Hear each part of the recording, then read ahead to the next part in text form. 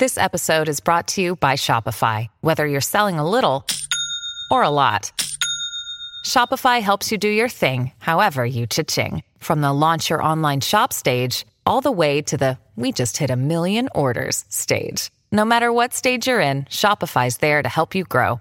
Sign up for a $1 per month trial period at shopify.com/special offer, all lowercase. That's shopify.com/special offer. Hi, I'm Daniel, founder of Pretty Litter. Cats and cat owners deserve better than any old-fashioned litter. That's why I teamed up with scientists and veterinarians to create Pretty Litter. Its innovative crystal formula has superior odor control and weighs up to 80% less than clay litter. Pretty Litter even monitors health by changing colors to help detect early signs of potential illness. It's the world's smartest kitty litter. Go to prettylitter.com and use code SPOTIFY for 20% off your first order and a free cat toy. Terms and conditions apply. See site for details. What's it like when one of your friends on death row is led away to be executed? You have a prepaid call from William A. Noguera, an inmate at the California State Prison, San Quentin. This call and your telephone number will be monitored and recorded. I had to be a different complete guy, which is the guy who walked the walkways of San Quentin's death row, and without a gang, without a group of people around me, it was just me. Soon after you went into to be on death row, and you didn't really understand the prison workout system so much. But then he said, we're going to do 75 sets of it. To me, that seems extreme. So I'm wondering if there's a danger of overtraining, wearing yourself out so that you're... No, that's actually funny. It's funny, and I'll tell you why. That's a good one, man. I'll tell you why.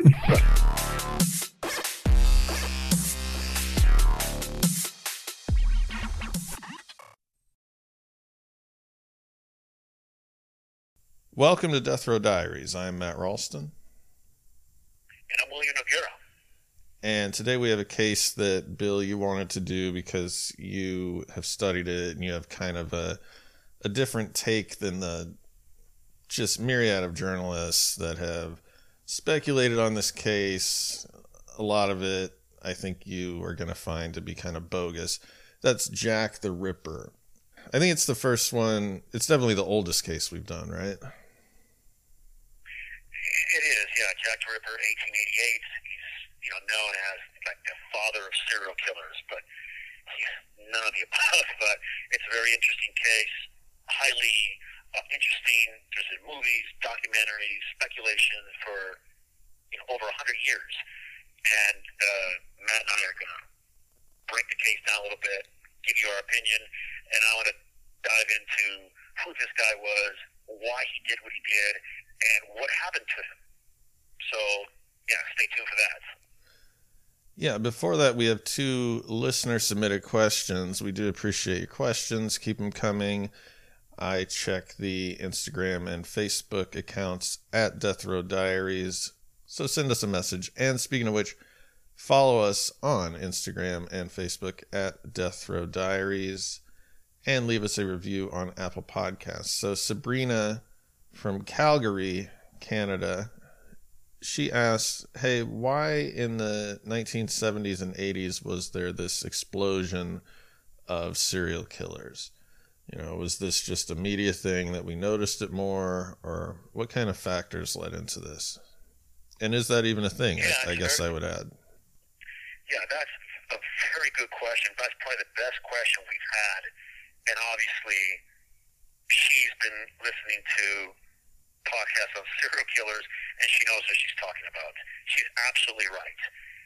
70s and 80s were an explosive period for serial killers, and especially California. I mean, you had guys who were just, all these great names, like the Freeway Killer. There was,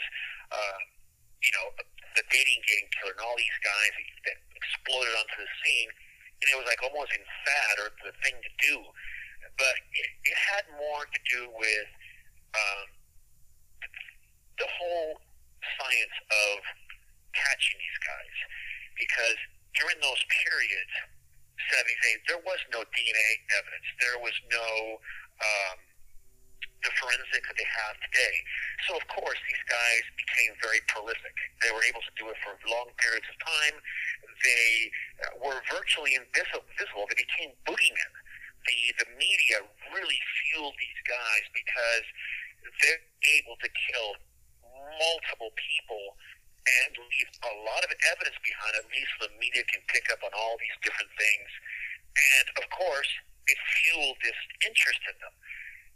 But I would disagree that there's less serial killers today. They've just evolved more. Some of them. And the reason they're not around, or you don't hear as many, because they're getting caught quicker. They don't have these extensive runs of 30, 40, 50 killings. And they catch them sooner. And I believe a lot of them also have become more refined, at least in their techniques. And their signatures are less obvious as they were in the 70s and 80s. And of course, those guys in the 70s, a lot of the bigger ones that we know about, the Night Stalker, those type of guys, they got caught, they came here. But look, I want the audience to know that there's more than 650,000 people, mostly women, that disappear every year in the United States. Let me repeat that. 650,000. We don't know where they went. So, a lot of serial killers are still out there. They're working where you least expect them. They're just not in the limelight as they used to be. So what I always leave off with, be aware of your surroundings, your life could depend on it, has everything to do with that. Yeah, that's an insane number. Lexi, also from Canada, she says, Bill, I know that you keep up on your physical fitness and everything, but have you ever tried yoga? I think Lexi is kind of a yogi, and she might want you to kind of get into yoga. Well, I'm glad she asked that question because I've actually been practicing yoga since I was 5 years old. It's part of my martial arts training. I do about 11 to 14 minutes of meditation along with internal breathing. Then I go into yoga, which is not the simple yoga that you see on television. It's more a yoga based in the martial arts, the centering of the body, the centering of the chi. And I go through my power yoga practices. After I get done with that, then I usually go outside and put in about an hour and a half to 2 hours of physical work, which yoga is too. I mean, people who think yoga is for guys or women who are they're not in shape. Look, it takes a great deal of not only flexibility, but strength, inner strength, core strength to do yoga. So I advise anybody to try it, and don't judge that book by its cover. It takes a great deal of internal fortitude and strength to practice yoga at a high level. But I really appreciate that she brings it up, and I totally agree. Yoga is a great way to center yourself and to get in great shape. So you're doing kind of tough guy yoga. You're doing extreme stuff. I don't know if it's tough guy yoga. There are some women that do yoga that I just sit there and go, wow, that's intense. But yeah, I do. I've been doing it for over 50 years, so I consider myself adept at it. I'm very good at it. I practice it. I love it, and I advise for anybody. I suggest anybody try it. It's great. All right. Well, we appreciate your questions. And by the way, listeners, you're going to put on your radar patreon.com/Death Row Diaries. And we're going to start with some bonus content. The show will still be free, but we're going to start with some bonus content for our hardcore listeners that, you can pay a certain amount, whatever you want, and you will get access to things that the public does not have access to. And we'll give you more on that later. Just, keep that in mind. Now, Jack the Ripper, everyone knows the name. I guess this one thing I can see posing a difficulty here is that we don't know the identity of this guy, correct? We do not. He came on the scene very suddenly, and he disappeared just as quickly. And the name, Jack the Ripper, that's got to be one of the best serial killer names I've ever heard. And there's a good reason why they call him that, but it has to deal with him directly. So yeah, he's the top of the food chain when it comes to serial killers because everybody knows who he is. So we set the scene this time in London. There's this influx of Irish immigrants, of Jewish immigrants, and this is the South End. This is slums, unemployment is rampant, alcoholism is rampant. Point being, the reason I'm bringing it up is an awful lot of women, like a disproportionate number from recorded history, are finding themselves engaging in prostitution, sometimes even like part-time, but really just to feed themselves or their families. Is that right? That is absolutely correct. And that's something that we don't see historians and people really talk about. It is the attitude, it is the environment in Whitechapel, which is just, it's a slum. It is ghetto. It is where there are more gangs than any other place in London. There is, as you mentioned, alcoholism, influx of immigrants, and there is a lot of bad stuff going on. There's robberies, there's rapes, there's assaults, it's murder, it's really bad. So in this Whitechapel neighborhood, if you want to call it that, you suddenly get a lot of murders, but these are so vicious, the ones that are attributed to Jack the Ripper, that everybody takes notice because the media is feeding it. It is really no different than what we have today when the media gives a serial killer a name and they pump it into the papers, into the news, not really the papers anymore because we have social media, but in the 70s and 80s, we had the earlier question, and the papers just go nuts over a serial killer, and that's what's happening in Whitechapel when these particular murders. Hey, it's Kaylee Cuoco for Priceline. Ready to go to your happy place for a happy price? Well, why didn't you say so? Just download the Priceline app right now and save up to 60% on hotels. So whether it's Cousin Kevin's Kazoo Concert in Kansas City, go Kevin, or Becky's Bachelorette Bash in Bermuda, you never have to miss a trip ever again. So download the Priceline app today. Your savings are waiting. Go to your happy place for a happy price. Go to your happy price, Priceline.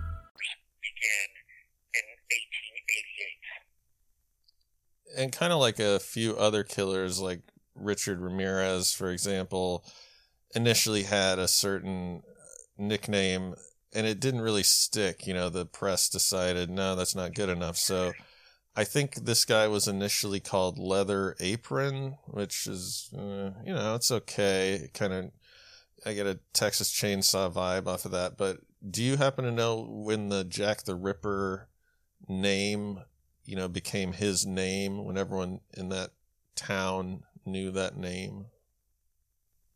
Sure, yeah, absolutely. Well, he had two names prior. One was the Leather Apron, of course. The other one was the Whitechapel Murderer. And those names didn't really stick. But the name Jack the Ripper, and I believe this is why we had a modern-day serial killer who did a similar thing, and that was BTK. He gave himself that name, and the papers and the media grabbed it and ran with it. Very similar to Jack the Ripper. The name came from, you have to understand, the police department back then didn't have the type of forensics we have today, fingerprints, didn't have DNA, didn't have microscopes the way we do today to look at different fibers. So there was a lot of letters being sent into police to different districts claiming to be the murderer. One particular letter, actually three, got the attention of the authorities. And these came out well into his spree of killing. And by the way, this all happened within about a 3-month period. The letter was addressed from hell, and it was sent to George Lusk of the Whitechapel Vigilance Committee, which is kind of a neighborhood watch. These murders are happening, and the people were up in arms. They were very scared. So you had a bunch of men who, well, kind of macho guys, and they're running around Whitechapel with clubs, looking, according to them, for any suspicious characters. You can imagine how many people will write beat to death just because these clowns are running around thinking they're going to become the next. So the name was in this letter, but this letter didn't come by itself. It came with half a kidney in ethanol, and it basically tells the person it's addressed to that he is the killer, that he's going to continue to kill. He finds it very comical that they're referring to him as a surgeon or a person that could be a doctor. And he signs it Jack the Ripper. That's where the name came from. It came from a letter.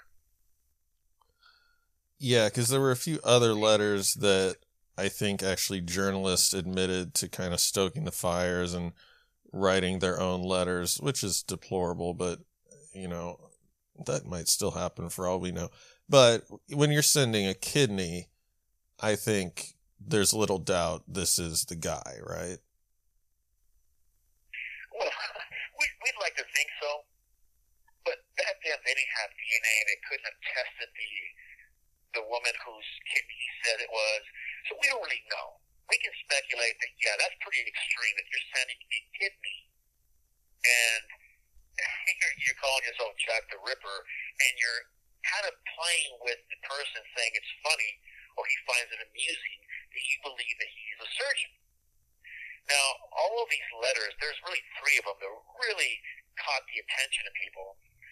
But, again, we don't know if Jack the Ripper actually sent them. But yeah, the kidney thing, that's a lot. And as we know, this guy really took the time to take people's body parts out. He was a beast. This guy was not your normal guy. Usually when you take body parts, it's usually because you're trying to dismember someone to transport them somewhere. This guy didn't. This is part of his makeup. So, yeah, I mean, it really fires the kindle of imagination, or it kindles the imagination when it comes to this guy, how violent he was. But when they receive this kidney, does the public know? Does the press know? Obviously, the police and the medical examiners know that he was removing kidneys. That was his thing. But is that, like, how aware was everyone of?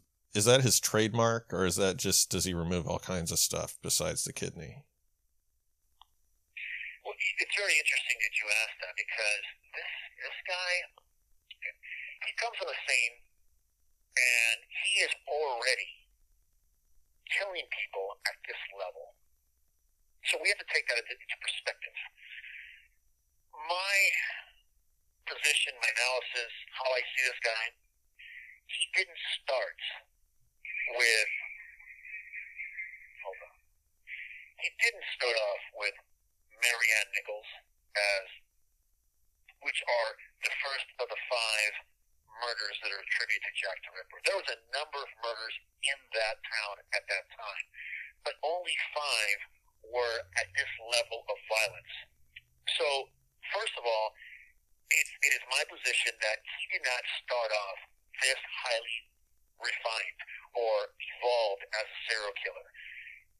This guy, in my opinion, was probably 27 years of age to around 40. And I know I'm beginning to sound like one of these profilers, but this is how I see it.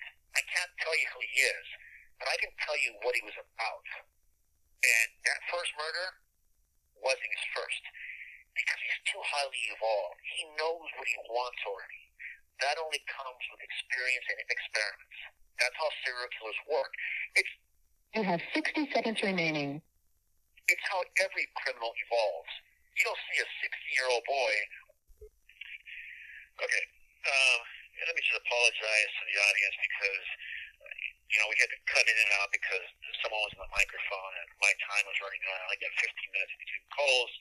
So, man, I have to work through all this stuff. So, as I was saying, he was highly evolved already by the time they begins his 5 murders that really attribute to them. There was 11 murders in Whitechapel during this time, but 5 really match his signature. And please understand that when experts talk about the modus operandi, that is a learned behavior.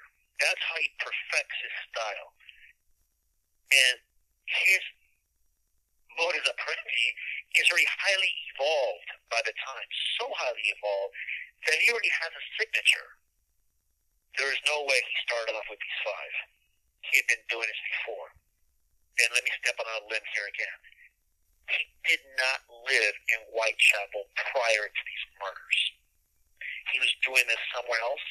He was learning. He was refining his MO. And his signature by this time is very highly evolved. So let's go into what a ritual is again. A signature is a ritual. It's what that killer does uniquely. It's something that isn't necessary to successfully commit the crime. It's only necessary for the killer in his mind. It's for his psychological, emotional needs. Okay? We've all seen the baseball player come to the bat, and he hits 50 home runs, but he does a little ritual. He grabs the gloves, he opens his thing, he hits his hat, he touches his sleeve. That is his signature. That's his ritual. He has to do it. Not because he actually hits the ball further because of it. It's because he believes he has to. That's what a signature is. So, these murders, and I mean these murders because they are so highly evolved that one must take notice of what he did. So the first woman, which are considered the conical 5, I mean pronouncing that completely wrong, but those 5, the first one is Mary Jane Kelly.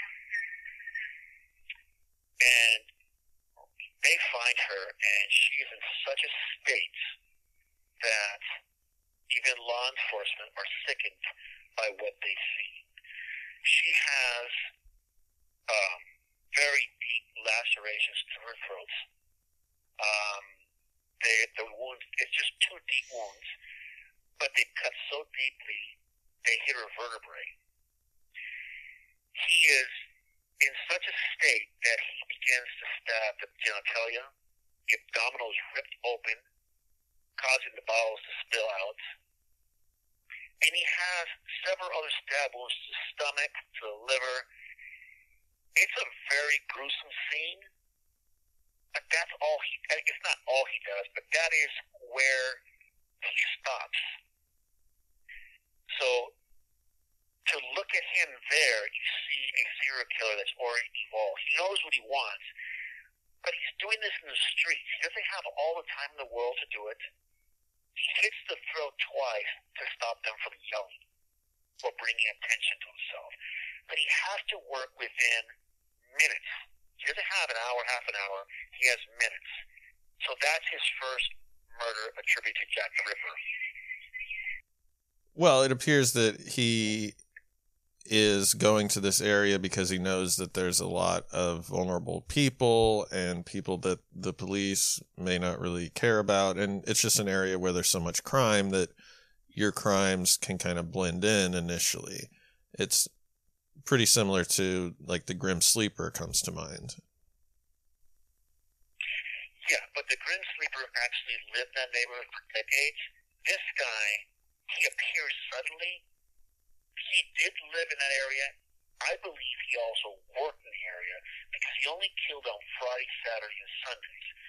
So the likelihood that he worked Monday through Friday, and then on Friday night, that's what he did for kicks, is probably pretty accurate. Or, this is another thought, that he actually traveled in to the weekends, Friday, Saturday, and Sunday. Then we had to do it, and then left again. These are all speculations, ladies and gentlemen. We don't know who Jack the Ripper is, but we know what he was about. But do you think he was actually a medical professional? Because that's like the first thing that anyone, even uninitiated, just thinks like, well, he found a kidney, he must be a doctor. And he very well could be, but I don't know if the police could have sussed out, how many doctors are there in the area, how many leave home at night. I don't know. It just seems too obvious, but maybe you could just get away with obvious stuff back then too. Yeah, my opinion is he was not a doctor. He had no medical training whatsoever. He was even a veterinarian. He was not. I don't believe that. I think a lot of money on it. This guy was no doctor. This guy had a reason why he did what he did, and I'll explain with the second murder that he jumps from what he did with the first one to what he does with Annie Chapman, who was the second person that he killed. Okay, so his second murder is on September 8th. It's Annie Chapman. And she's discovered in the back steps of a backyard doorway at 29 Hanbury Street. And as with Mary and Nichols, her throat is cut open with 2 deep slashes. Her stomach is completely opened up with a knife. And her stomach and intestines are removed and put over her right and left shoulder. He also removes the uterus, the bladder, and he removes the genitalia. Look, this guy right here is a sadist. There is no evidence of him having sexual intercourse or any kind of sexual contact with the victims. That could be misleading. We don't have black lights back then. We don't have DNA. We don't even know how to look for DNA back then. I don't believe that he actually had any sex with women. I don't believe that he engaged in any sexual intercourse that we've seen a lot of serial killers masturbate around the area. I believe the reason he took things with him is because he used it later to gratify himself. But the extreme violence that escalates with each one of the killings shows me that he's very angry, he's very upset at people, and at women specifically, and that he's taking out everything that he hates about a particular woman out on these particular women. These women are substitutes for the person that he hates, and that's why you see the type of violence against a person he probably doesn't even know. There are speculations that he could have been rebuffed by these women. Because they were prostitutes, he may have come up to them, tried to lure them or entice them to come with him, and they refused. I don't agree. I don't agree with that. The reason for this, many of the witnesses saw a similar man with the women, and they weren't struggling with him. They went along with him on their own accord. And later on in the murders, we also have evidence that they went willingly with him. So I don't agree with that analysis. Would you think this is someone that had visited prostitutes before? A John? Absolutely. I believe that he went with them at one point, or other prostitutes. He had problem performing. He was impotent. They may have made fun of him. He didn't feel the right circumstances. There's a lot of reasons why his anger escalates. But I believe that he visited them to kind of really get to know women in general, to really focus his anger on what he was. He had to figure himself out, and this took place prior to the 5 murders that took place in Whitechapel. And as I said, this took place in a very short period of time. Serial killers that kill this quickly and this viciously can't stop. It's a tick they have inside them. So we have really less than a month later a very interesting situation. And remember I explained that serial killers learn, they evolve when they're really good at what they do? We see this in Jack the Ripper. So let me explain. On September the 30th, 1888, at 1 a.m. off Dutch Fields Yard, off Brenner Street in Whitechapel, a woman by the name of Elizabeth Stride is cut across the throat, which severs her carotid artery and trachea. Extremely difficult to do. You had to be pretty strong to do this. But she's found like that. And nothing else is done. Some people say, well, this murder wasn't him. Oh, yeah, it was Jack the Ripper. The problem was he was disturbed. Somebody came across him. Somebody disturbed him. He got nervous, and he leaves. How do I know this? And people are like, well, there's no way you could know this. It's impossible to figure this guy out. You're wrong. And I'll tell you why. Because less than 40 minutes later, he strikes again. And he hits a woman by the name of Catherine. He murders a woman by the name of Catherine Eddowes. I'm hoping I'm pronouncing that correctly. And this woman is found in the corner of Mitre Square. Her throat is severed ear to ear. Her stomach is ripped open, intestines placed over her right shoulder. The section of her intestines are placed between her body and left arm. Her kidneys, her uterus is removed. The face is mutilated. The nose is cut off. Her eyelids are cut off. He carves a triangle across her cheeks, and he cuts off her right earlobe. Then they find her apron, her bloody apron, in the entrance of a tenement with the writing in chalk above the door. It says, "The Jews are the men that will not be blamed for nothing," which means kind of that they're blaming the Jews or trying to blame Jews for these murders. The police commissioner grabs that and immediately has it washed off because he doesn't want to write on his hands. So, first of all, I don't believe that apron belonged to her. I believe someone took the opportunity to do that just to blame somebody.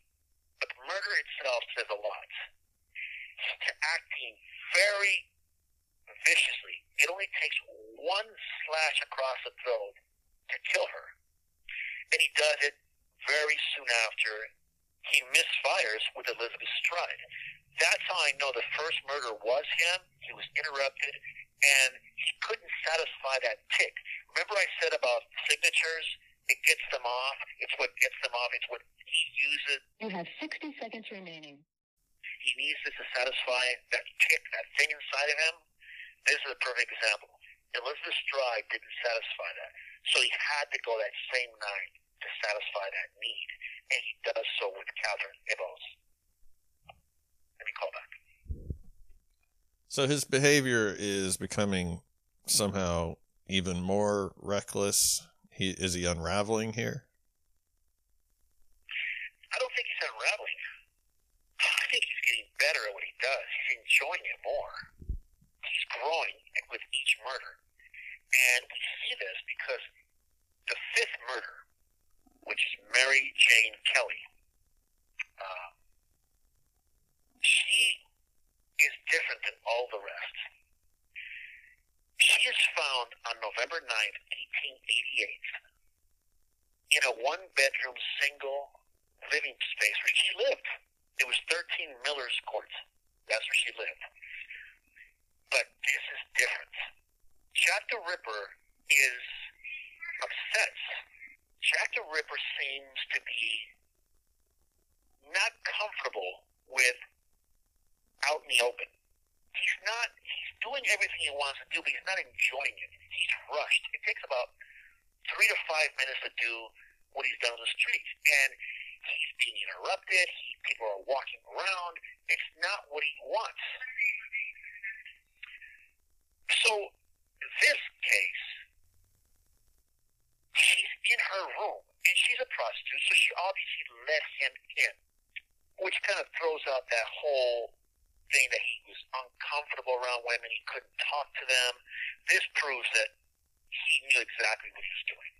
He was very well-versed women. He knew how to talk to them. So much so that she lets him into her bedroom. There is no forced entry. There's not. Actually, when they find her, the door is barred shut. So he had time to do what he wanted to do, and we see this here. So what does he do? He cuts her throat all the way down to her spine. He cuts open the abdominal section. He removes organs. Those organs are the kidneys. He removes the uterus. He cuts out one of the breasts. He lays it beneath her head. He takes other parts of her and puts them by her right foot. On the bedside table, he puts parts of her stomach, her thighs. He cuts out her heart, but it's missing. He takes it with him. But he's in there for as long as he wants, and he's learning that if he kills indoors, in their home, he can go on uninterrupted. And that's what he wants. So he's learning. As you can see, each murder changes slightly. It's better and better and better. He learns very quickly, which tells me he is also intelligent. This guy is not a dummy. A lot of guys say he's probably uneducated, which might be true, but he's intelligent. So, as you can see, this guy is getting better. This last murder that they attribute to Jack the Ripper, he's indoors. He's taking his time. He's really enjoying what he's doing. And I say enjoy because in the manner that he kills, I believe that his instrument, in particular the knife, he's using it as a substitute for his impotence. So let me explain. A lot of rapist serial killers use their penis, for lack of a better word, as an instrument of destruction. They're using that to stab, to really destroy the victim. In this case, I believe because of nervousness, because of where he's at, Jack the Ripper is impotent. He cannot perform sexually. So he uses the knife as a substitute for his penis. And as he's stabbing the genitalia, he's actually disfiguring, he's destroying the victim with a knife as a substitute for his penis, for his impotence. And his anger is because he can't perform. This is part of his anger. So, we've gone through a structure, Matt, where you have 5 murders, and each one seems to be getting more prolific, more proficient, and he's discovering he likes to indoors. There's one murder that we have not spoken about, and a lot of guys, experts, don't associate it.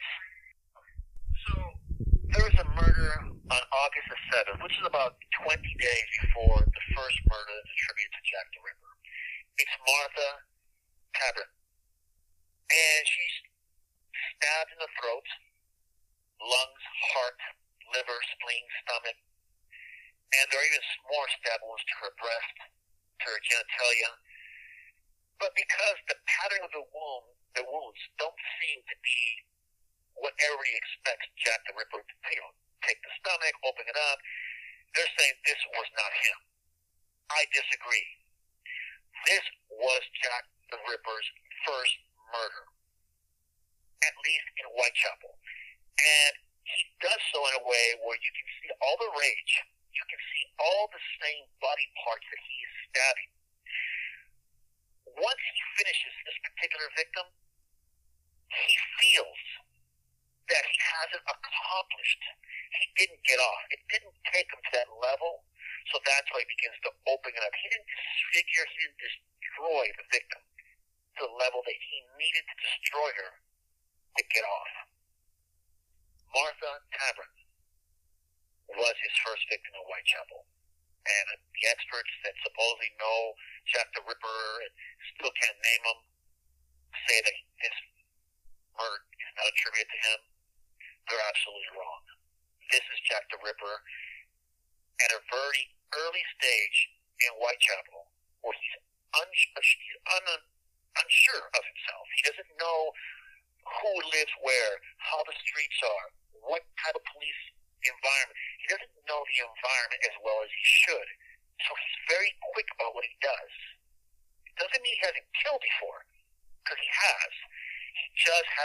in Whitechapel, and he hasn't taken his murders to the level he wants to. And here's where he's beginning to start. So in terms of serial killers who don't get caught, but just run the kind of natural progression of what they do they all have this dark period where they stop for a few years, or did just some of them have that? Some of them have that. A lot of them become almost spree killers. They're serial killers, but they kill very quickly. Richard Ramirez is a very good example. He kills very quickly, twice a night, every month, every week, until they get caught. Jack the Ripper is a bit like a Richard Ramirez.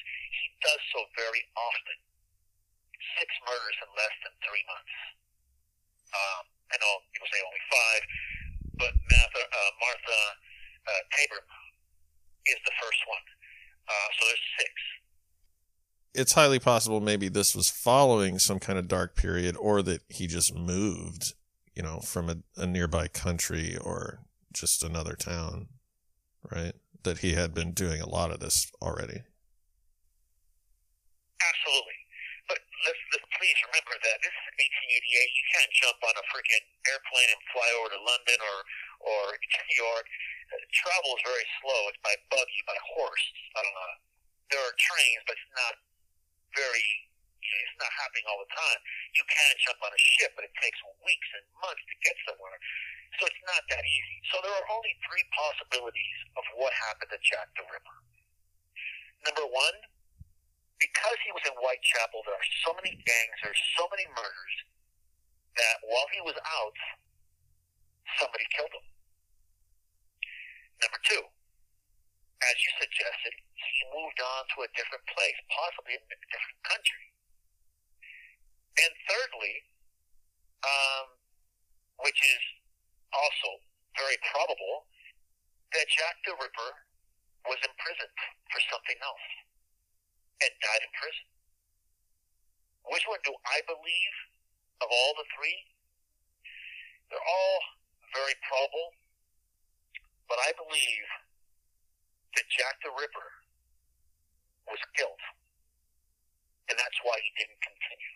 Because after Mary Jane Kelly, there are no reported murders with that type of ferocity, that signature, ever again. At least that we know of. And by the way that he killed, he would not have changed his MO or his signature a lot. It would have stayed virtually the same. It would have evolved, because I can see that it evolved very quickly. But not so much that we wouldn't have heard of it again. So, Jack the Ripper, in my opinion, was murdered on the streets of Whitechapel, and that's why he didn't continue. So if someone had caught on to what he was doing, and of course there's a lot of tough characters and gangs like there are in any ghetto, the same reason that he was allowed to get away with a lot of these murders, it may have been easier for someone to say, well, let's just murder him instead of going through the police. Why don't we just nip this, well, not nip it in the bud, but why don't we just take care of it ourselves?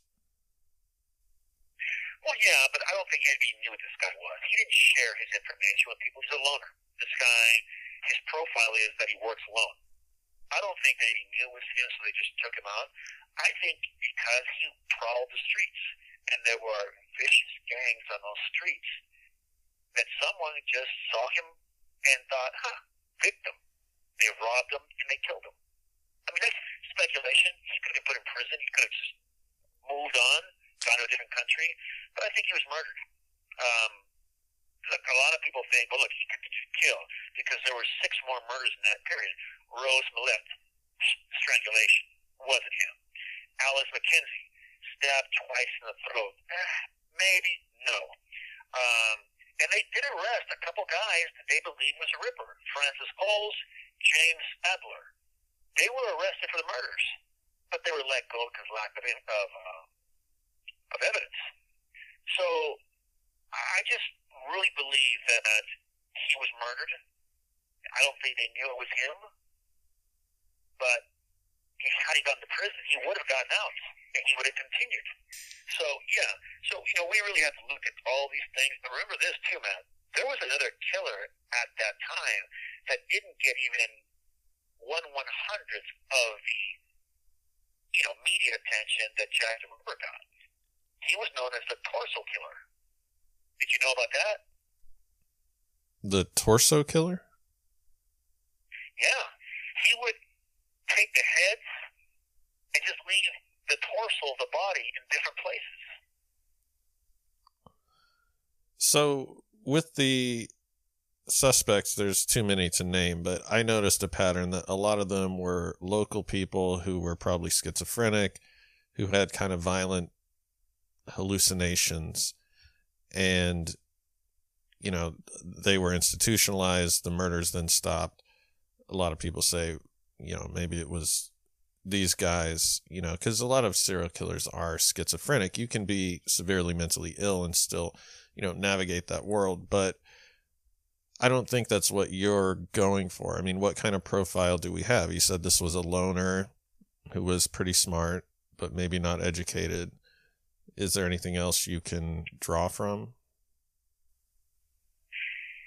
Yeah, absolutely. So the whole thing that he was a schizophrenic, mentally deranged guy is completely wrong. This guy was highly evolved. He was intelligent between the ages of around 27 to around maybe 40 at the most. At this time, people didn't live very long. So 40 would have been my top number for a person to be as physical as he was. But here, look, people with schizophrenia, all these mental issues, would not have been able to get close to these women so much that they allowed him into their home, or that one into her home. He had to be able to be charming enough to get close to them. So he wasn't mentally deranged. He was not putting in an institution for mentally crazy people. That does not fit the profile. What does fit the profile is, and we have to see what this is all about. All the murders took place within a mile of each other. Actually, a lot less. Within 500 yards of each other, all the murders took place. Okay? He is a ritual killer. He is not satisfied with just killing. He has to express his signature. It's about sexual dominance, although he's impotent. He expresses that dominance by removing the organs. The victims are substitute for women that he hates, or women that he's had bad experiences with sexually. Because, again, he's impotent. And he would not have stood out as disturbed. He is physically strong. He has no surgical experience. And I would go as far as saying that he was charming. What about the letter? Assuming that he wrote the From Hell letter with the kidney, what does that tell us about this guy? Correct. So there's two letters. One of them is Dear Boss, the Dear Boss letter. And he, in that letter, or writes, says that he's going to clip one of the ears from the next victim. And he actually does that. The woman that was the second victim that same night, Catherine Eddowes, her ear was in fact taken off. Some people have speculated that in a frenzy he accidentally cut it off. No. So yeah, that is a really head scratcher, and I don't know how to put a real logical explanation other than to say that the Dear Boss letter was in fact written by Jack the Ripper. And that letter, if you read it, is written by a man who is highly intelligent, and he taunts the police. And we see that in modern-day serial killers as well. There is the letter from hell. You have 60 seconds remaining. That has the preserved kidney. I think that letter is a fake, because he says in that letter that he fried the other part of the kidney and he ate it. So I don't believe that.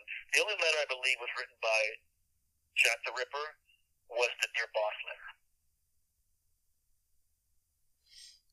So is there anything we can infer about his profession from any of this language? Wasn't it written in kind of a commoner, tone, the language of it, or was it more aristocratic? Yeah, I think he was faking that he was aristocratic. I think it was he's a common guy.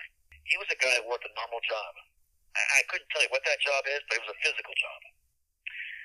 Okay, so there are very few jobs in Whitechapel. And if he is coming in from somebody else, it can be anything.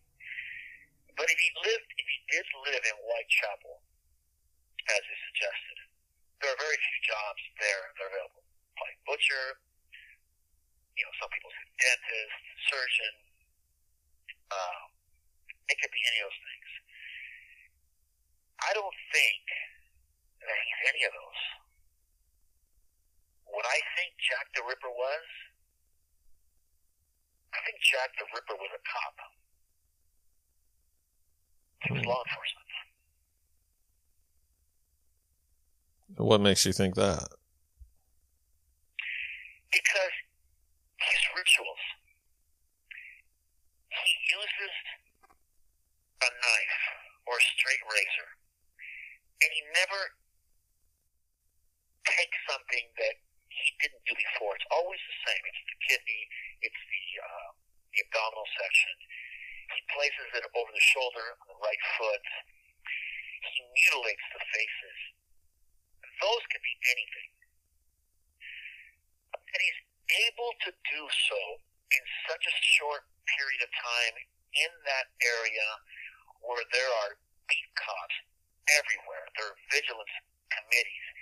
He knows the area. He knows where law enforcement are. He knows where the investigation's going. I believe that Jack the Ripper was a cop. It's just what I believe. It's a gut feeling that a guy in that area, in that time frame in history, he had to be either a cop or a person in the city ordinance or the city, but I think he was a cop. And I think that he was killed somewhere else, and no one ever heard from him again. And that would make him more likely to kind of insert himself into the investigation, meddle with it by, contacting authorities and stuff like that. Usually, I think people that do that are in administrative positions, law enforcement, ex-military, etc. Something regimented like that, right? Yeah, because his killings look like a regiment. He never misses. He always does the same thing. Well, he evolves a little, but for the most part, he's trying to kill particular organs: the stomach, the kidneys, the heart. It's all these organs, the genitalia. He never misses a beat. He's very organized. He's extremely organized. I believe he was a cop. Yeah, so that's the story of Jack the Ripper. Extremely violent guy. A lot of myths about him. Supernatural guy, all this stuff. He was a killer. Wanted like a cop.